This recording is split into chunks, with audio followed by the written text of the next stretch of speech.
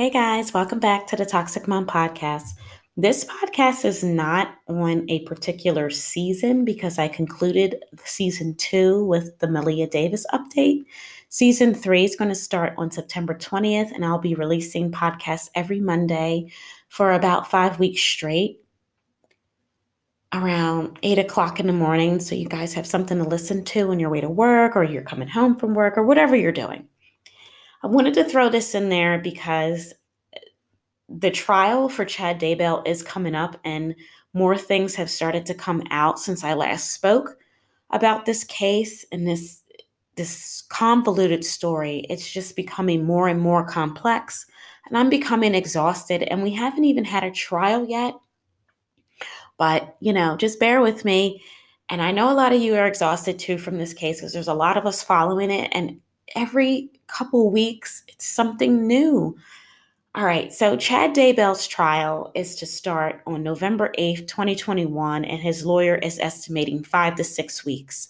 Now, November has holidays, Thanksgiving being the major one, and when I was listening to the hearing where the judge did set the date, there's something else going on in Idaho that's going to pull them off the bench at least for another day. So it's 2 full days without testimony. So that's why the attorney wants it to go for at least 5 to 6 weeks. So his trial should be concluded in early December. Okay, so since we last spoke, let's just recap. I'm not going down the timeline. I already did that in the other 3. Lori and Chad are charged with the murder of Tylee Ryan, JJ Vallow, and Tammy Daybell when we last spoke. Since that has happened, Lori has now been charged with the murder of her 4th husband, Charles Vallow. The charge is actually conspiracy to commit first-degree murder, which means that she did it along someone else. That is also the same charge she has in relation to Tammy Daybell, Chad Daybell's wife. She's charged with conspiracy. Yeah, so that's where we are.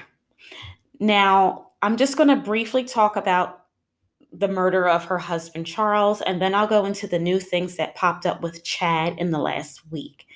So not long after Lori was deemed incompetent to stand trial for her children, she was charged in Arizona with the murder of her 4th husband, and how they concluded that came down to her cell phone and her computer.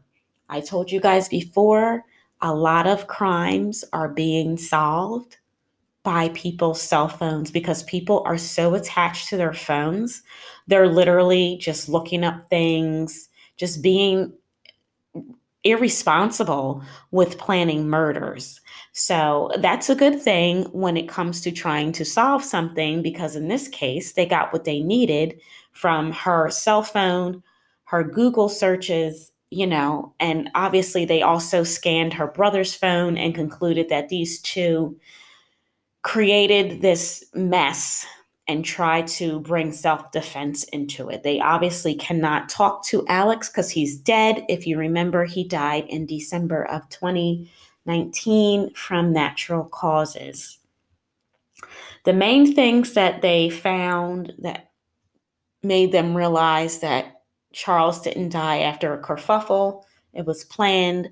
She was looking up how much money she was going to get in the event that her husband did die from Social Security. She also went as far as to even make an appointment with the Social Security office to discuss the benefits. That has to be the dumbest thing you can possibly do. And I would love to hear feedback from the people that were there. Did she tell them that he was already dead and she wanted to see? Or did she just say, hey, in the event that my husband dies, how much money am I going to get? She did a lot of those searches. She was able to get an exact figure of how much she would get. And at this time, remember, she was still under the impression that she was going to be getting his life insurance. But to her surprise, after he died, she realized that he reworked his policy to go to his sister. And that made her furious. Obviously, it would if you're depending on that money from killing your husband. Chad and Lori are also charged with Chad is charged with insurance fraud because he collected money after his wife died, and now we know that she was murdered. So he's being charged with that. She's being charged with fraudulently collecting death benefits. So, in addition to the Social Security she was entitled to from her husband's death, she was also getting money she was already getting money from when Tylee's father died. Because remember, Tylee's father died in 2018, and she was getting death benefits to take care of Tylee for that. And now, when Charles died, she was collecting death benefits for JJ, and then his Social Security. So they're in hot water, not just with murder, but with money. And the sole reason I feel that all of this happened was because of money, at least with the killing of Charles and Tammy. So that's really the big picture. Now, also, it came out that Charles was trying to stage an intervention to get Lori some help, and he wanted her family to help him. And she also found out about that. And I think that also factored into, she was already mentally unstable at the time because, Charles filed for divorce and he recanted. He didn't want the divorce. He was really trying to get his wife some help, and it seems like it was falling on deaf ears, and it did, because he lost his life in this battle. So her and her brother concocted this scheme. They knew he was going to be coming over there to pick up JJ. She conveniently left to go buy flip flops at that early in the morning, knowing he was coming over there to pick up JJ. And then, surprise, surprise, there's this fight, and Alex Cox had no reason but to no other way out but to kill him. And that's the story that they were sticking to, but now we know that is all a bunch of crap. Okay, so that's that. Right now, she's still deemed incompetent in Idaho. However, she's not deemed incompetent in Arizona.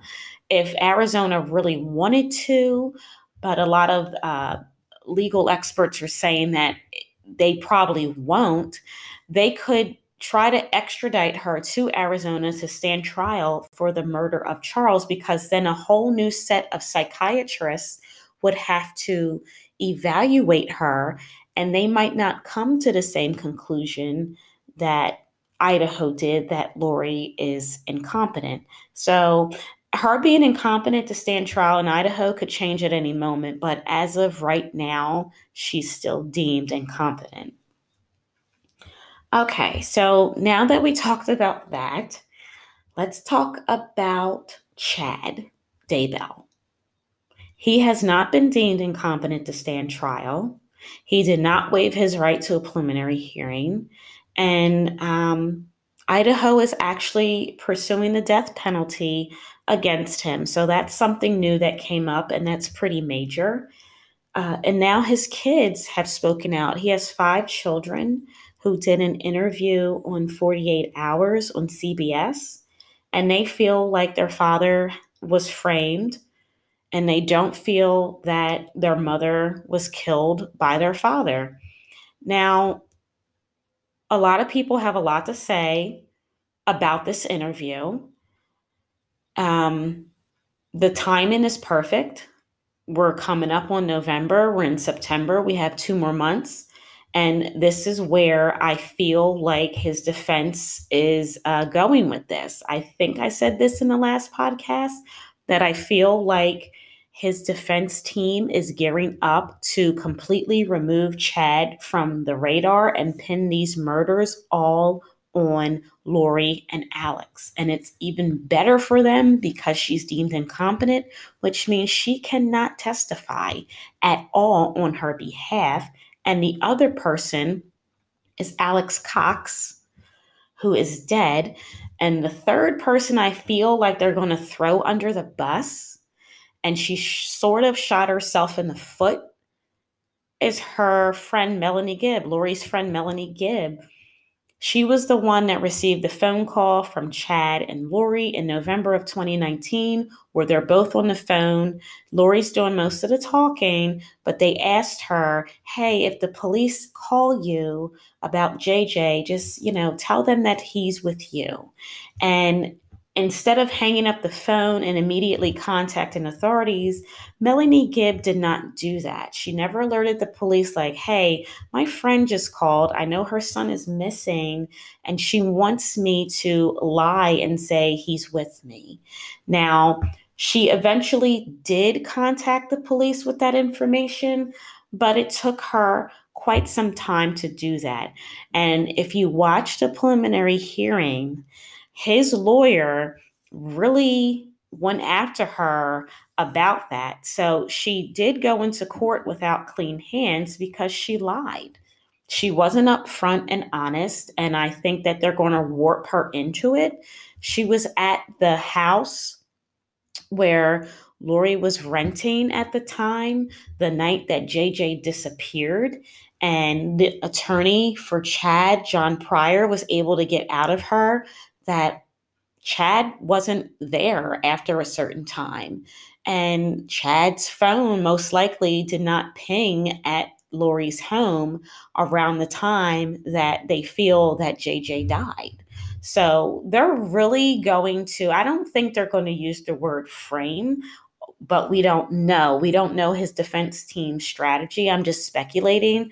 But I feel like now that the children have spoke out, this is probably where they're going to go.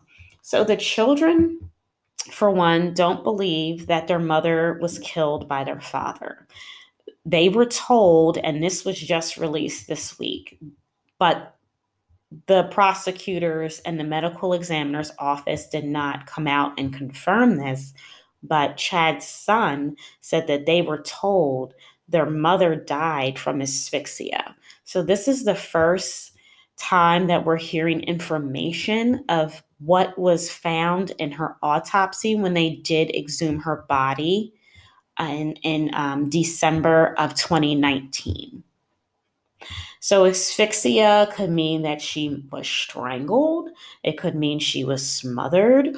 Or what they're saying is their mom died of natural causes because she was having issues with her breathing for the last couple of years. Her daughter said she was short of breath a lot. She was coughing a lot. She was going to bed earlier. And they're stating that the night before she died, she did have a cough. And, that's pretty much what her husband said at the time, that she went to bed, she had this bad cough, and he woke up and she was dead. And they feel that Lori and her brother, Alex, framed their father for murder. They don't think that their father is stupid enough to kill these kids and then bury them on his property.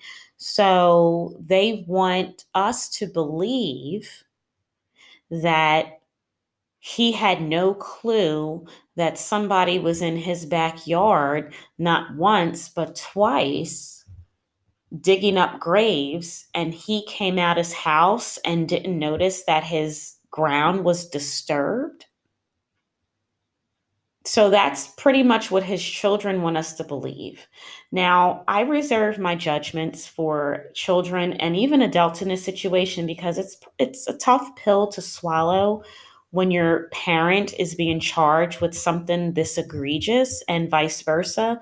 When a parent has to sit in a courtroom and listen to a judge read off charges that their kid committed these heinous crimes. So I can't imagine being in their shoes. So I'm going to reserve judgment. But if they want us to believe that their father was framed, and if this is where the defense is going, it could work.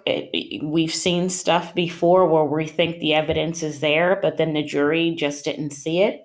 But in my opinion, if they want us to believe that their father was framed, they're going to have a jury full of people that lack common sense. In fact, all of them, including the alternates that they pick for this theory, would have to lack common sense. if this is what the defense wants us to believe. I'm going to play a little clip from the interview that they gave on 48 Hours.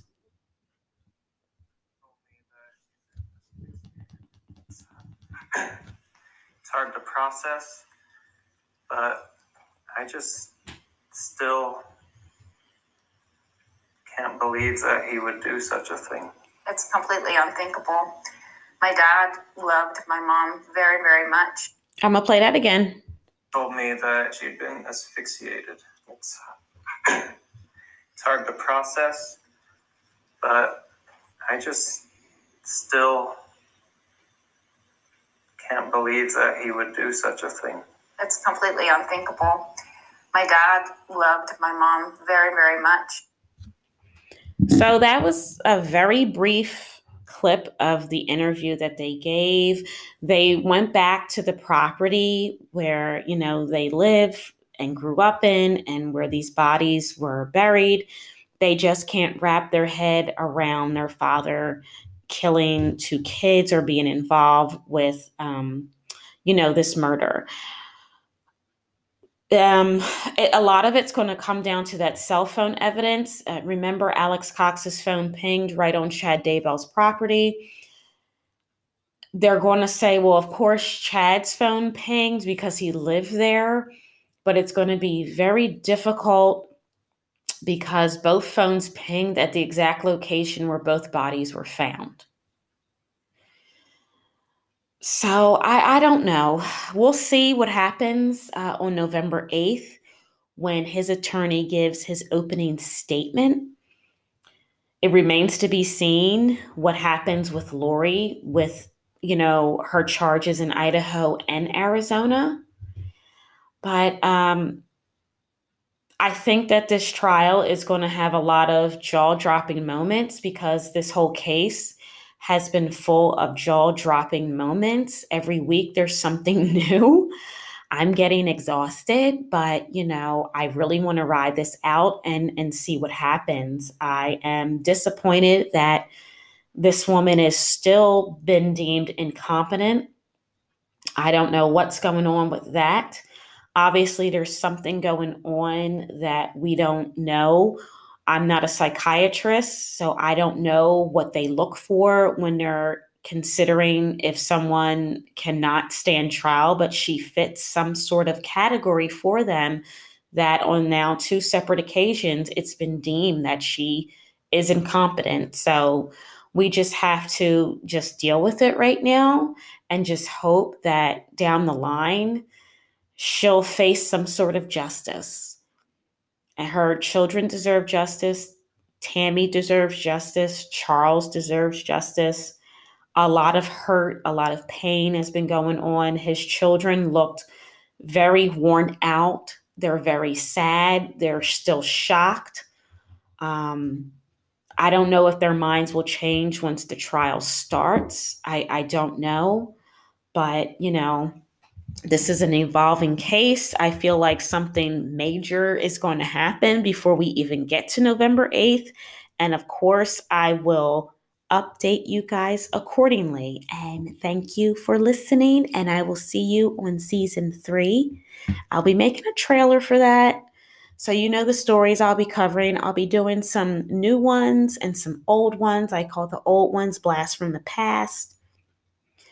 And how I always end, do you think Lori Vallow Daybell is a toxic mom? Send me an email, tweet, Instagram message, however you want to connect with me. We'll chat soon.